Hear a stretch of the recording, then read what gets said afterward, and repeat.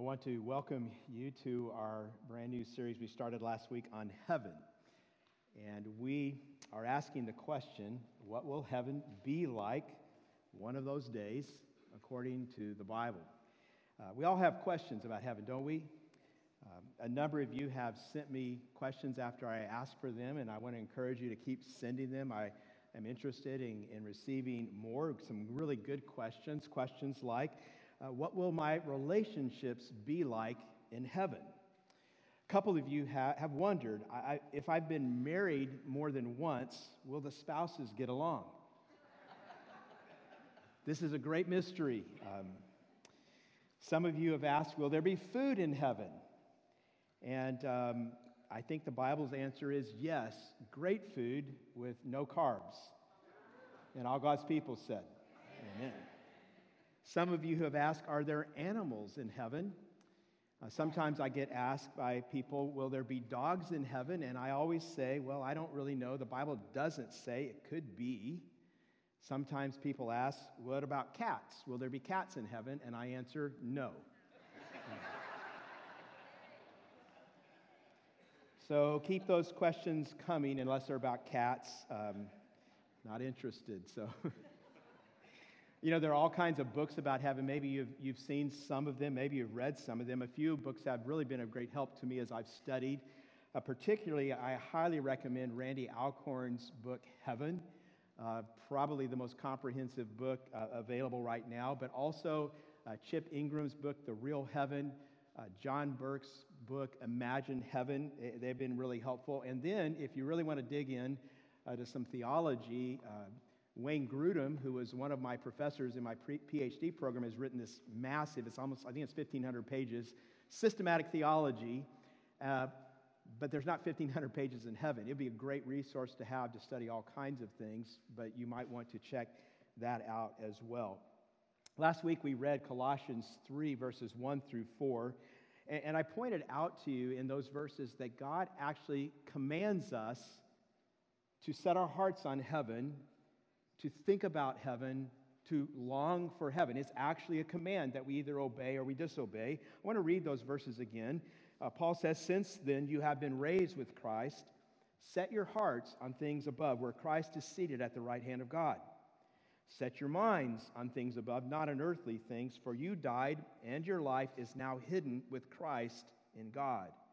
When Christ, who is your life, appears, then you also will appear with him in glory. See, heaven is so very important that God wants us, commands us to set our hearts and set our minds on it, to give careful thought to eternity so that we long for it and so that the reality of it is actually shaping our lives today.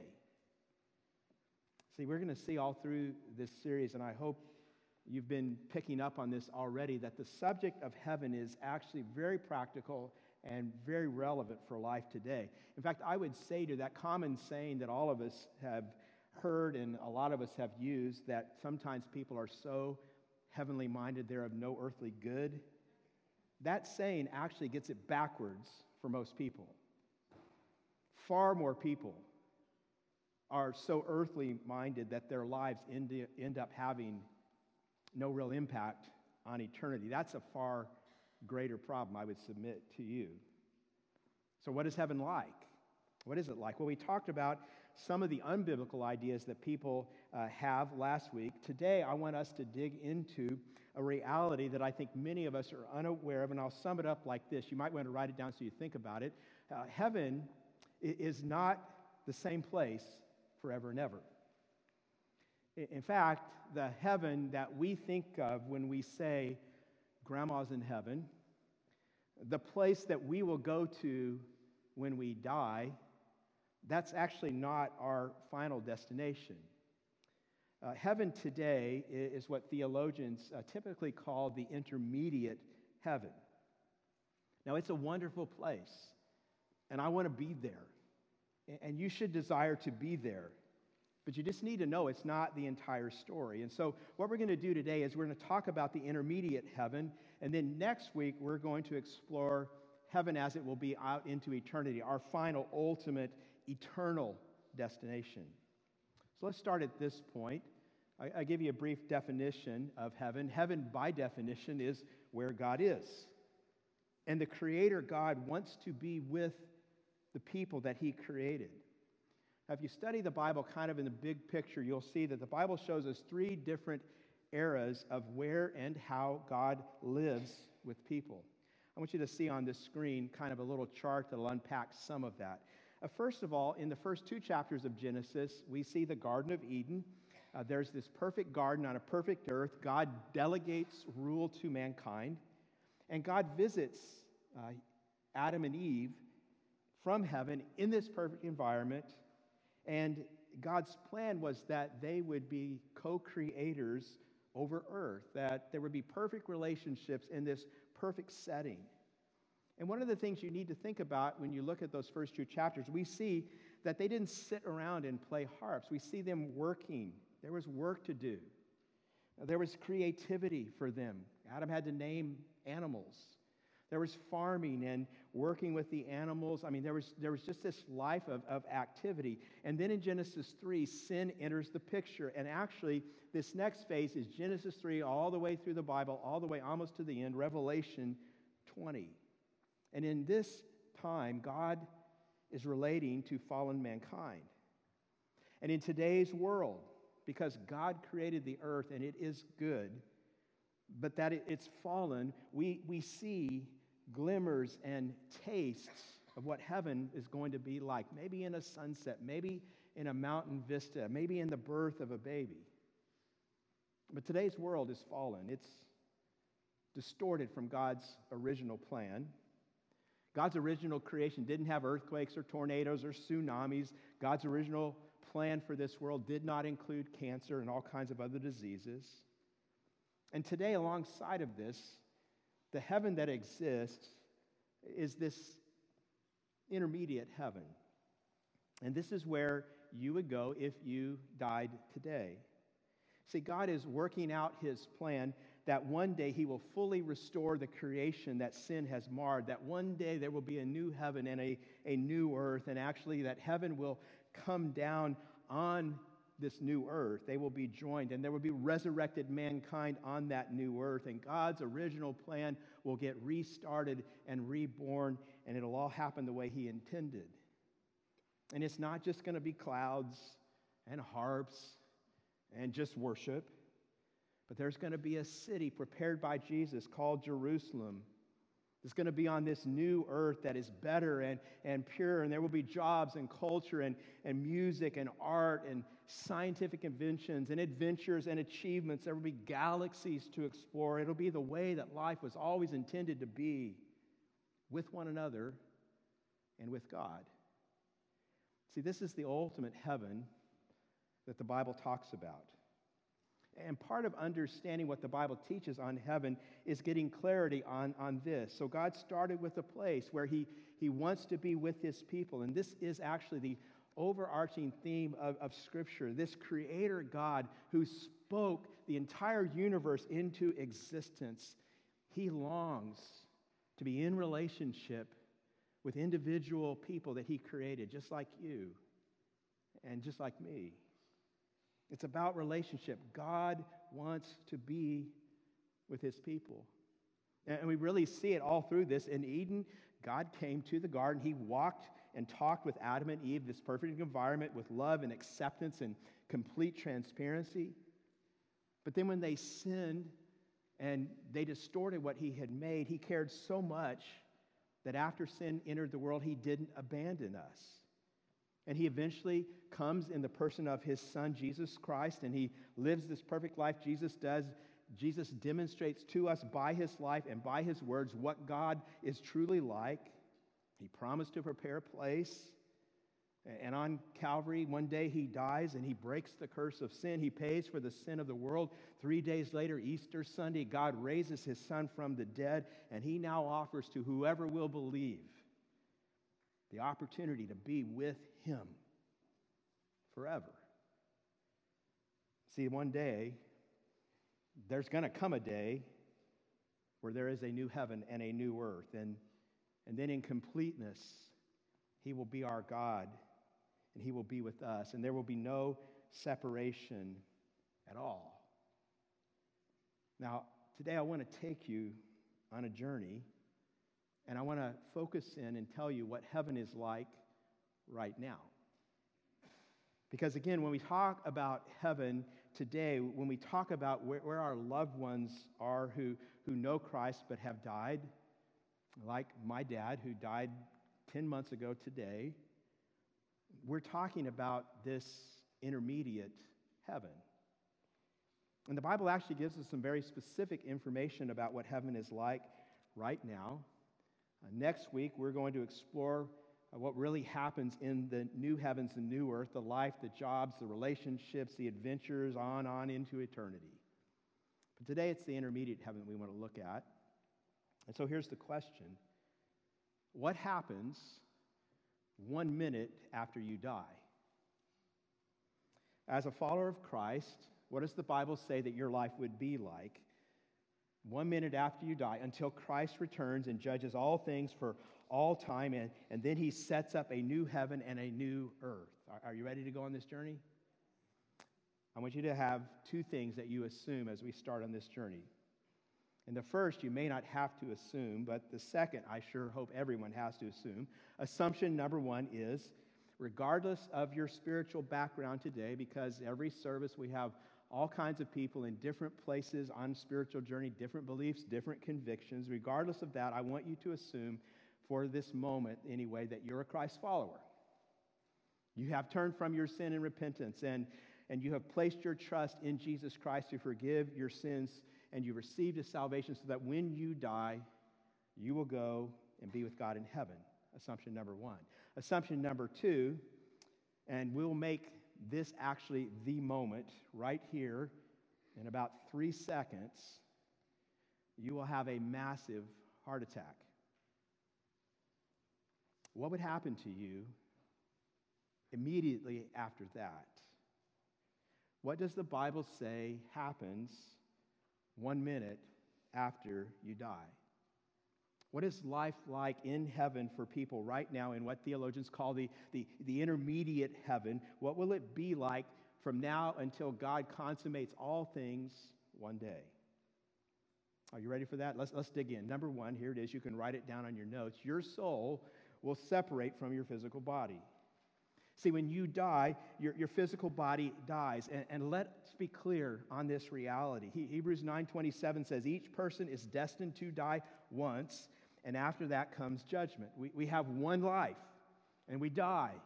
And then eternity begins for us. And I'm just going to say this. We're not going to delve into it, but reincarnation is a false idea. It is not true. It does not happen.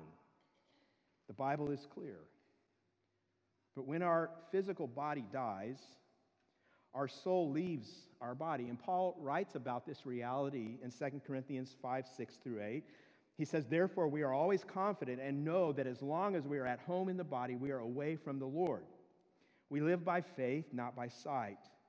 We are confident, I say, and would prefer to be away from the body and at home with the Lord. So death first means that we are away from our body. Next, number two, angels will usher your soul to heaven. Luke 16 has this really interesting, intriguing story that Jesus tells. Some people call it a parable, more likely because of the details.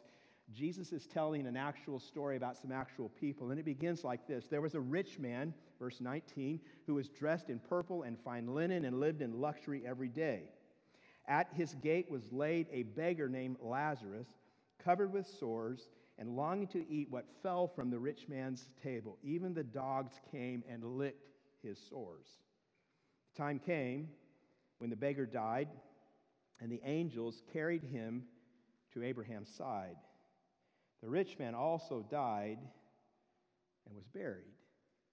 So we're kind of given a clue here that one of the jobs of angels is to escort your soul to heaven after your soul separates from your body. There's this incredible story about this that happened in 1956, and some of you know this story. It's the story of Jim and Elizabeth Elliott and a number of other missionary families who had gone to Ecuador, who were going into the jungle, deep into the jungle, trying to reach this very primitive tribe known as the Auca Indians.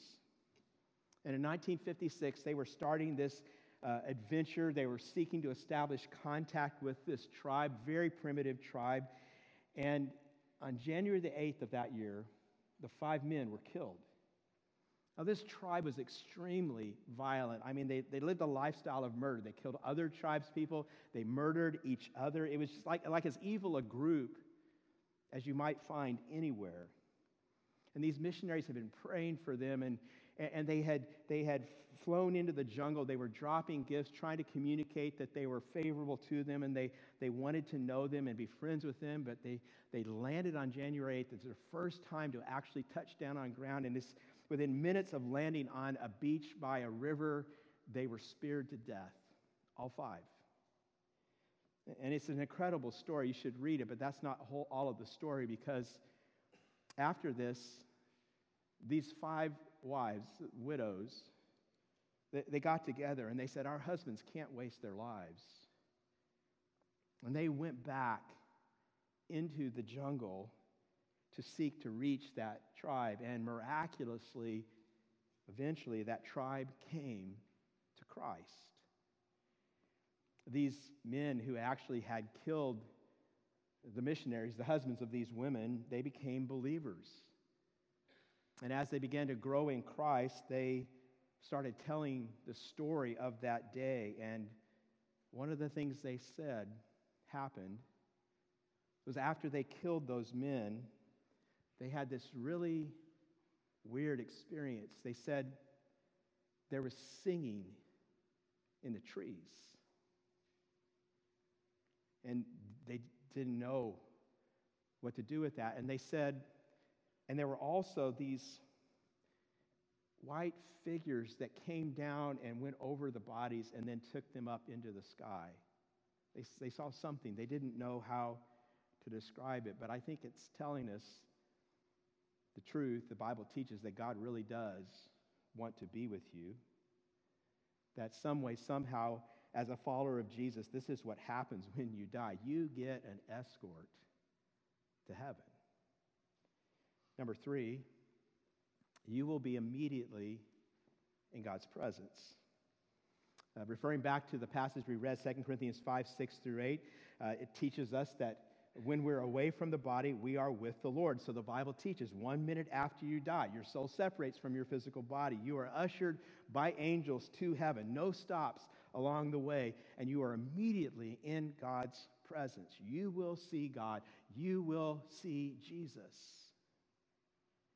And then number 4, the Bible says you will be able to think, feel, talk, and remember. You will be conscious, aware of who you are, where you are. You'll be able to think and feel and talk and communicate, able to remember something of your life on earth. And I won't read it again, but we go back to Luke 16 to these words of Jesus. And this rich man, he finds himself separated from God by this great chasm. And there's this beggar who is a follower of Christ who is with him. And we see as they communicate, they're able to think and feel and talk. They recognize one another.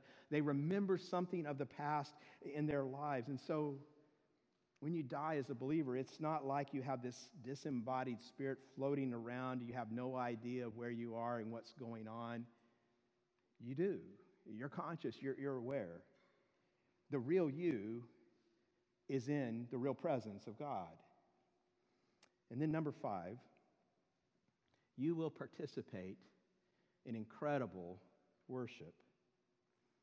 There will be, the Bible says, multitudes of angels, believers, all gathered before God's throne. I want you to go ahead and turn to Revelation 4 and kind of be able to follow along with me. And as you're getting there, 2 things that I want you to get. You can write this down. This is happening. What we're going to read about, this is happening in heaven right now. And second, this is not what heaven is like forever. And I point this out because I think when many of us read this passage, at least it was like this for me for a long time, it's kind of easy to think that this is the complete picture of what happens in heaven. And that's really kind of all this that there is. Now, don't get me wrong. This is incredible what we're going to read about. It is magnificent, breathtaking, awesome, worship, but it's just part of the experience of heaven. So what we're going to read, it's happening in heaven right now. And so maybe you can enter into it this way in part, that if someone you love has died, this is part of their experience right now. Not all of it, but part. So the angels have taken you into God's presence. You're aware. You can think and feel and remember. Revelation 4 says, beginning in verse 1, "After this I looked, and there before me was a door standing open in heaven, and the voice I had first heard speaking to me like a trumpet said, 'Come up here, and I will show you what must take place after this.' At once I was in the Spirit, and there before me was a throne in heaven with someone sitting on it. And the one who sat there had the appearance of jasper and carnelian. A rainbow resembling an emerald encircled the throne. Surrounding the throne were 24 other thrones, and seated on them were 24 elders. They were dressed in white and had crowns of gold on their heads. From the throne came flashes of lightning, rumblings, and peals of thunder. Before the throne, 7 lamps were blazing. These are the 7 spirits of God." Now, is there a word we keep hearing here? It's the word throne. What happens from thrones? Well, someone rules. And so the very first snapshot that we get of heaven is of someone in control of everything. Not just this planet, but the galaxies, the universe, and it's an overwhelming picture. Verse 6, "In the center around the throne were 4 living creatures, and they were covered with eyes in front and in back. Each of the 4 living creatures had 6 wings and was covered with eyes all around, even under his wings. Day and night they never stopped saying, 'Holy, holy, holy is the Lord God Almighty, who was and is to come.'" And we learn first that God is holy. Second, that he is all-powerful. And third, that he is eternal. He's forever and ever, the uncreated one. God is the source and center and focal point of all life, past and present and future. And holy means that he's not like us at all. He's utterly above us, utterly beyond us. There is no category for him. That's what holy means, separated and different, and you will bow before him. You will, in this moment, have a simultaneous experience of being drawn to him and loved by him, while also at the same time feeling overwhelmed and shattered and fearful, all together, all at once. If you skip to Revelation 5, a few paragraphs down, verse 6 says, "Then I saw a lamb looking as if it had been slain, standing in the center of the throne, encircled by the 4 living creatures and the elders. He had 7 horns and 7 eyes, which are the 7 spirits of God sent out into all the earth. He came and took the scroll from the right hand of him who sat on the throne, and when he had taken it, the 4 living creatures and the 24 elders fell down before the Lamb. Each one had a harp, and they were holding golden bowls full of incense, which are the prayers of the saints." And so we see Jesus at the center of the throne, at the center of all this worship. Verse 9, "And they sang a new song. You are worthy to take the scroll and to open its seals, because you were slain, and with your blood you purchased men for God from every tribe and language and people and nation. You have made them to be a kingdom and priests to serve our God, and they will reign on the earth." I want you to notice, it says they will reign. And where will they reign? Where does it say? On the earth. Keep that in mind. So this is this worship service, and it's amazing. Verse 11, "Then I looked and heard the voice of many angels, numbering thousands upon thousands and 10,000 times 10,000. They encircled the throne and the living creatures and the elders. In a loud voice they sang, 'Worthy is the Lamb who was slain to receive power and wealth and wisdom and strength and honor and glory and praise. And so, it's kind of like, bam, heart attack. Your soul separates. Angels usher you to heaven. You're in the presence of God immediately. You're aware. You come before a throne and you are overwhelmed, and there's tens of thousands of angels worshiping. And in that moment, anything you ever thought about God gets clarified and expanded, because He is infinitely more than everything that we are able to conceive, and then infinitely more beyond that. And you realize, I am now in the presence of the one who is ruler and sovereign and holy over all. And there's just this level of beauty that's breathtaking, this level of power that causes you to be filled with awe. You're in absolute awe and ecstasy at the same time. And here's the thing. This is just part of what is happening in heaven.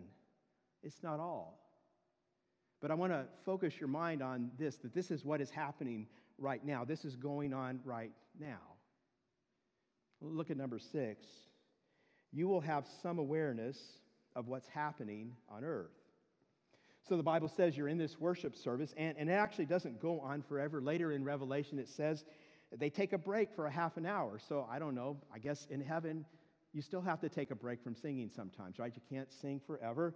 And they take this break, but you see that they are aware to some extent of what's going on earth. Now in Hebrews 11 and 12, we read about how we are living before a great cloud of witnesses. And we're not sure totally what that means, but I want you to look at Revelation 6, verses 9 through 11. It says, when he opened the 5th seal, I saw under the altar the souls of those who had been slain. And these are martyrs, okay? They were slain because of the word of God and the testimony they had maintained. They called out in a loud voice, how long, sovereign Lord, holy and true, until you judge the inhabitants of the earth and avenge our blood?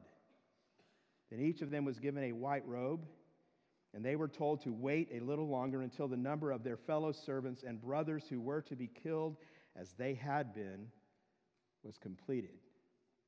I want you to notice 3 things. First, the souls under the altar. This is the Greek word suke, and we get our word psyche from this word. It refers to the immaterial part of us, but often it is used really to refer to the whole person. So whatever the real you is there. That's your soul. And next, we see they're clothed with white robes. So they're not disembodied spirits. Even in this intermediate heaven, there's a covering, there's some kind of level, we would think of some kind of physicality. And then third, they know something because they're looking down at earth and they're asking, how long? I mean, how long will all the evil and all the suffering continue and all the injustice? And the only way they can ask that is if they have some awareness of what's happening on earth. So we don't really know how much, but there seems to be something that they know. And then 7, you will recognize and communicate with believers. In Luke 9, there's this account that we call the Transfiguration. You've probably read it before, and you remember Moses and Elijah appear with Jesus, and Jesus has some disciples with him. And you remember that Peter speaks, and he's asked if he can do something, and you'll notice he doesn't say, who are these guys? So somehow, evidently, we can recognize people. And I think that the Bible tells us that you will know when you meet your mom. You'll know when you're reunited with your husband or your wife or your child. You'll know. It's one of the recurring themes, common reports of people who have experienced what we refer to as NDEs, near-death experiences, is that they meet people who are strong followers of Jesus. And so we'll recognize people and we'll talk with them. And this gives me great hope. I don't know about you, but as I said, I'm going to get to see my dad. And this hope that we have as followers of Christ, this hope God gives to us as we look forward to heaven is this, that this isn't all that there is. There really is a place where those that we've lost will be found, will be reunited with Him. And this gives us great perspective. And when we suffer loss, when someone dies, we do grieve, we experience great loss. But as followers of Christ, our lives don't have to fall apart for the rest of our lives because we know there's more. So, the heart attack happens. Your soul separates from your body. Angels escort you to heaven. You're immediately in God's presence, and you're conscious, and you participate in great worship. You have some awareness of what's happening on earth, and you're meeting some people. And then 8, one day all living Christians will join you when Jesus comes again. So at some point, and this is still in the future for us, we'll all come before the judgment seat or the Bema seat of Christ. And this is a judgment for rewards. A judgment for rewards. So kind of review. We have Genesis 1 and 2, perfect earth. And then Genesis 3, through all the rest of the Old Testament, God is sending prophets, telling people He loves them, that He will one day send a Messiah who will pay for their sins. And then Jesus comes one day, and Jesus lives, and Jesus dies, and Jesus pays for our sins on the cross. God the Father raises Him from the dead, and then God births this supernatural community that we call the church, where God's Holy Spirit indwells and fills and empowers God's people, regular people, just like us. And we are in this day tasked to take the good news, the gospel, to all peoples everywhere on earth. This is the reality we live in now, but one day we don't know when. And by the way, if someone ever says they do know when, you know one thing, right? They're wrong. Don't even waste time. Don't keep reading them. They're wrong. Because we don't know when this is going to happen, but we know it will happen. One day, God is going to begin to wrap up all of human history, all of this world's history. And there will be, during this time, a 7-year period of terrible things called the Great Tribulation. Now, some of you know that this is where so much of the controversy about how to interpret Revelation focuses, because some people believe that when Jesus comes again, He's going to take His people out of the world at the beginning of the tribulation before it happens. Some think like it's going to happen right in the middle of the 7 years. Other people think it's going to happen at the end of the tribulation. By the way, we're not going to talk about that here, okay? That's another topic for another day. And in fact, just don't even ask me about it on the way out or anything like that, okay? Ain't nobody got time for that today. Just today, okay? Just today. What we can all agree on is Jesus is coming again one day. Amen? Amen. And when He comes again, He will take every living Christ follower to be with Him in heaven. And this will begin this process of God wrapping up all of human history. We will be, if we have died, we will be in heaven with Him. Those He takes with Him will be in heaven with Him. We're having some awareness of what's happening on earth. There's going to come a time of judgment. I alluded to that. 2 Corinthians 5:10 says, "For we must all appear before the judgment seat of Christ, that each one may receive what is due him for the things done while in the body, whether good or bad." And again, this is not judgment for your sin. If you know Jesus, your sin has been judged on the cross completely. It's over. Your sins have been forgiven. This judgment is an evaluation that has to do with how we lived our lives. It's a judgment for rewards. And we'll talk about this some more in the weeks to come. But then what happens from here to eternity? At some point in history, God's going to begin what we're seeing right now, this process of bringing everything to consummation and restoration. So I want to kind of fast forward, do a real quick overview. And there's a lot that happens in Revelation 6 to 19. We're going to pass over that right now and go all the way to Revelation 19, where we read about the marriage supper of the Lamb. And the context here is that God's judgment is being meted out. We're up in heaven. There's this great battle going to happen called Armageddon. But before that, Revelation 19, there's what is called the marriage supper of the Lamb. So all the New Testament believers, the bride, now with the bridegroom. And let's pick this up in verse 1, Revelation 19. After this, I heard what sounded like the roar of a great multitude in heaven shouting, "Hallelujah! Salvation and glory and power belong to our God, for true and just are his judgments." And so he's talking about his judgments. Verses 6 and following. Then I heard what sounded like a great multitude, like the roar of rushing waters and like loud peals of thunder, shouting, "Hallelujah! For our Lord God Almighty reigns. Let us rejoice and be glad and give him glory, for the wedding of the Lamb has come, and his bride has made herself ready.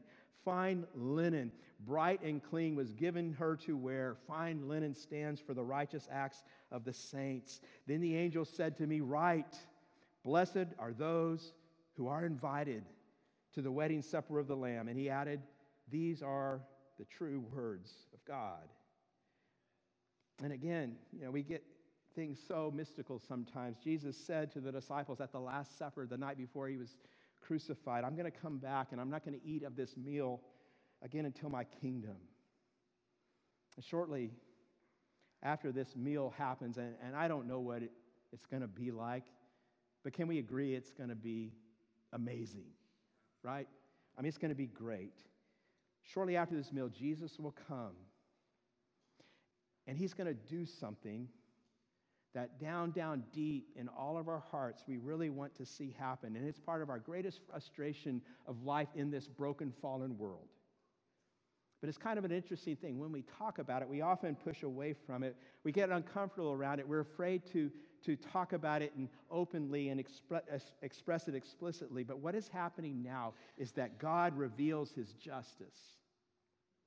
And justice is people getting what they deserve. And if you kind of scroll back all through Revelation, you will see again and again that God is offering mercy and forgiveness. And again, people keep pushing God away. They keep resisting. They keep rebelling. They keep rejecting God. And not only that, they're evil. They attack the things of God. In our culture today, we talk a lot about education and technology, and a lot of people, think that we've made a lot of progress as mankind, through the decades and the centuries. But have you noticed as we get technologically more advanced, it just seems that we end up killing more people? I don't know if you know this, but historically, the 20th century was the bloodiest in history. Hundreds and hundreds of millions of people slaughtered. Tens of millions. We don't even really know for sure. Killed by Joseph Stalin. Even more probably killed by Chairman Mao. Millions killed by Adolf Hitler. And then there's Cambodia and Idi Amin. And then there's ethnic cleansing that's taking place in many different places. Even now, all this evil. Something in our hearts, because we're made in God's image, we want justice. And we even see it right close to home in a senseless murder here in Tracy last Sunday night. Actually, just a few blocks from where I live. There's evil. And we see that. And as you're in heaven talking with family you've had a reunion with, you're enjoying this amazing meal with your Savior, you will be waiting God's judgment of the earth after the tribulation. And then there's going to come a moment where you will be bodily resurrected. And then we're told that believers in Christ will reign with Christ for 1,000 years on the earth. This is Revelation 20. Look at verses 4 and following. It says, "I saw thrones. on which were seated those who had been given authority to judge. And I saw the souls of those who had been beheaded because of their testimony for Jesus and because of the word of God. They had not worshipped the beast or his image and had not received his mark on their foreheads or their hands. They came to life and reigned with Christ 1,000 years. The rest of the dead did not come to life until the 1,000 years were ended. This is the first resurrection.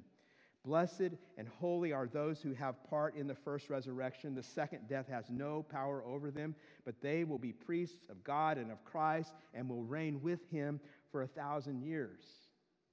So Jesus comes back, and it's harsh, and there's judgment, and there's a battle, and he makes everything right. And then for 1,000 years on the earth, there's the people who made it through that. New Testament saints, Old Testament saints.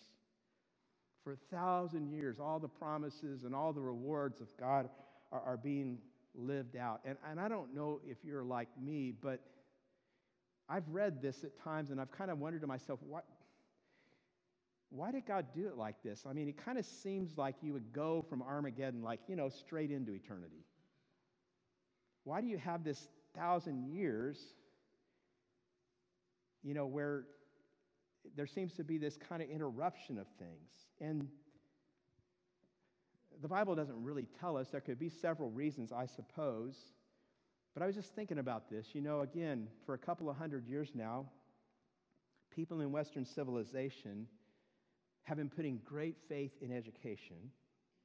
And many people all around us think, and probably some of us kind of think this as well, we've sort of imbibed this from the culture. We think if we could just educate everyone in all the world, if people could just think rightly, which, by the way, means like me, not you. That's how we think.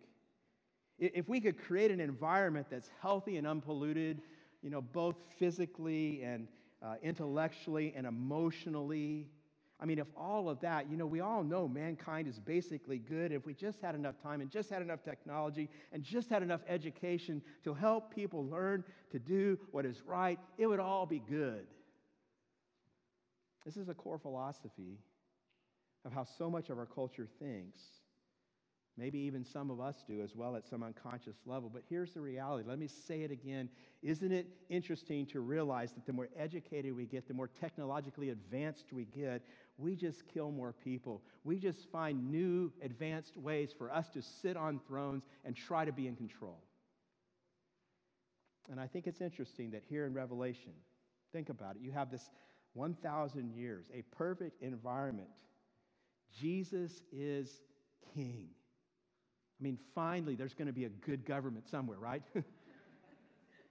People live through that for generation after generation after generation, and they marry and they have children, and Satan is locked up so there's no evil for 1,000 years. But the Bible says after 1,000 years, God releases Satan, and he allows demonic activity one more time, and people are tempted. And it is amazing that a significant part of the population who have only lived in a perfect environment, only lived under a perfect government, only lived with the best education and perfect relationships for 1,000 years, and they turn away.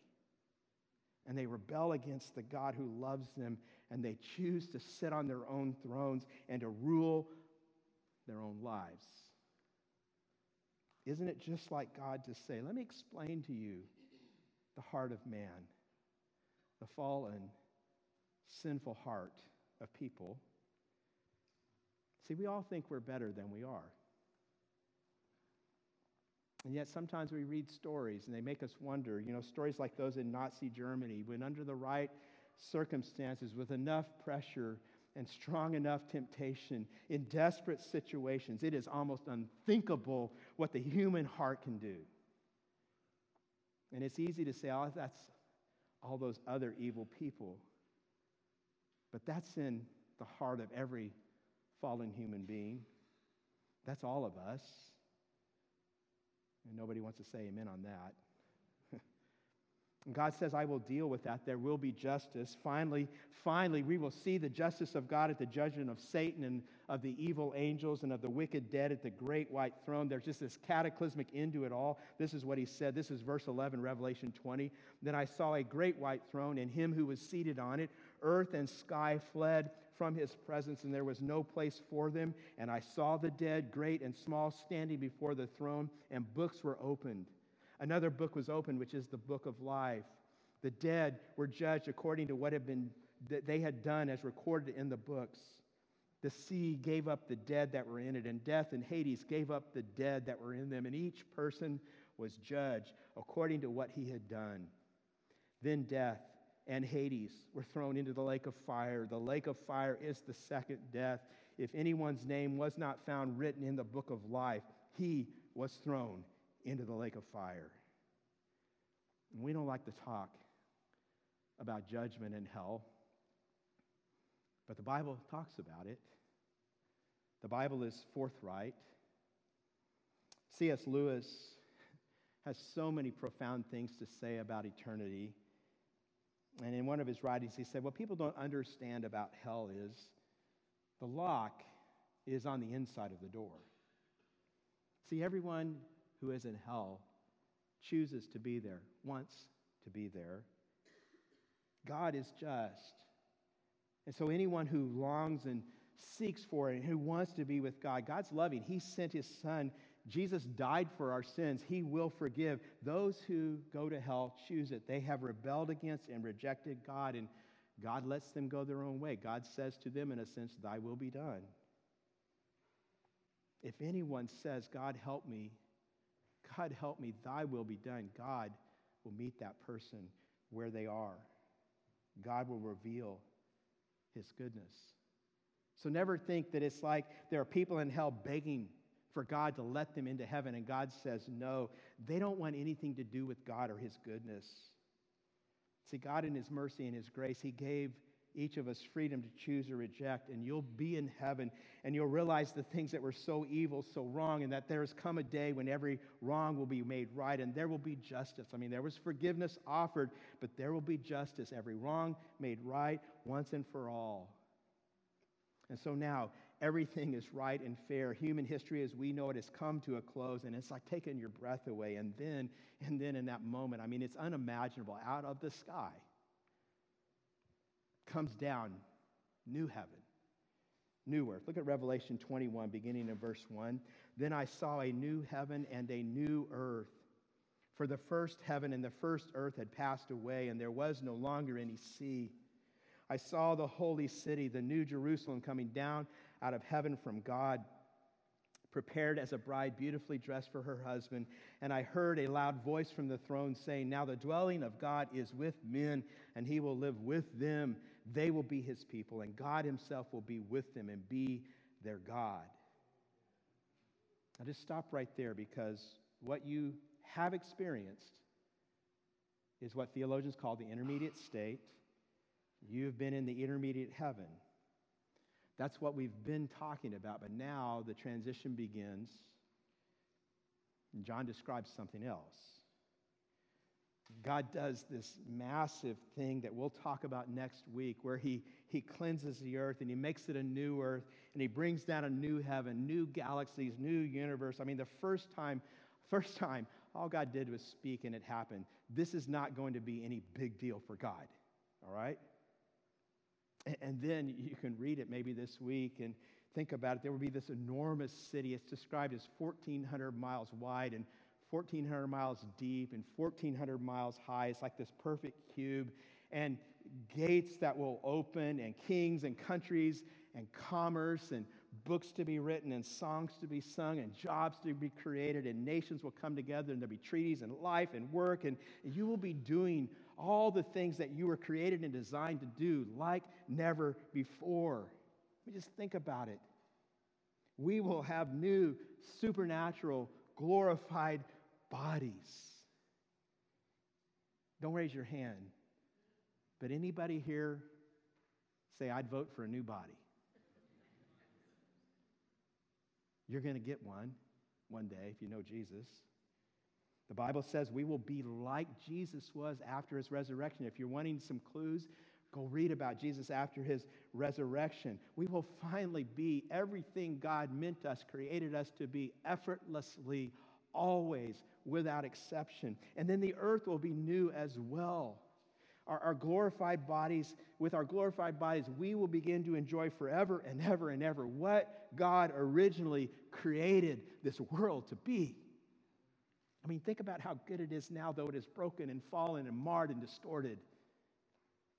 Try to imagine how wonderful it will be. It's going to be glorious. I mean, we can only begin to try to describe it now, but one day we will know and experience God and his goodness and his good creation in glorious fullness forever. One day. And I'm hoping right now that you're looking forward to eternity, maybe at least a little bit more than when you came in this morning. And I'm hoping right now that if you do not know for certain that you will experience eternity that I've been describing with the God who created you, the God who loved you so much, he sent his only Son to die for your sins. I hope you will give him your life today, because you can do that today. You can turn from ruling your own life today. The Bible calls that repentance. You can repent of your sins today. And you can put your trust in Jesus, God's Son, to forgive your sins, the sins that he died for on the cross. You can do that today. You can receive the gift of eternal life today. You can. Will you? If you don't know it today, will you?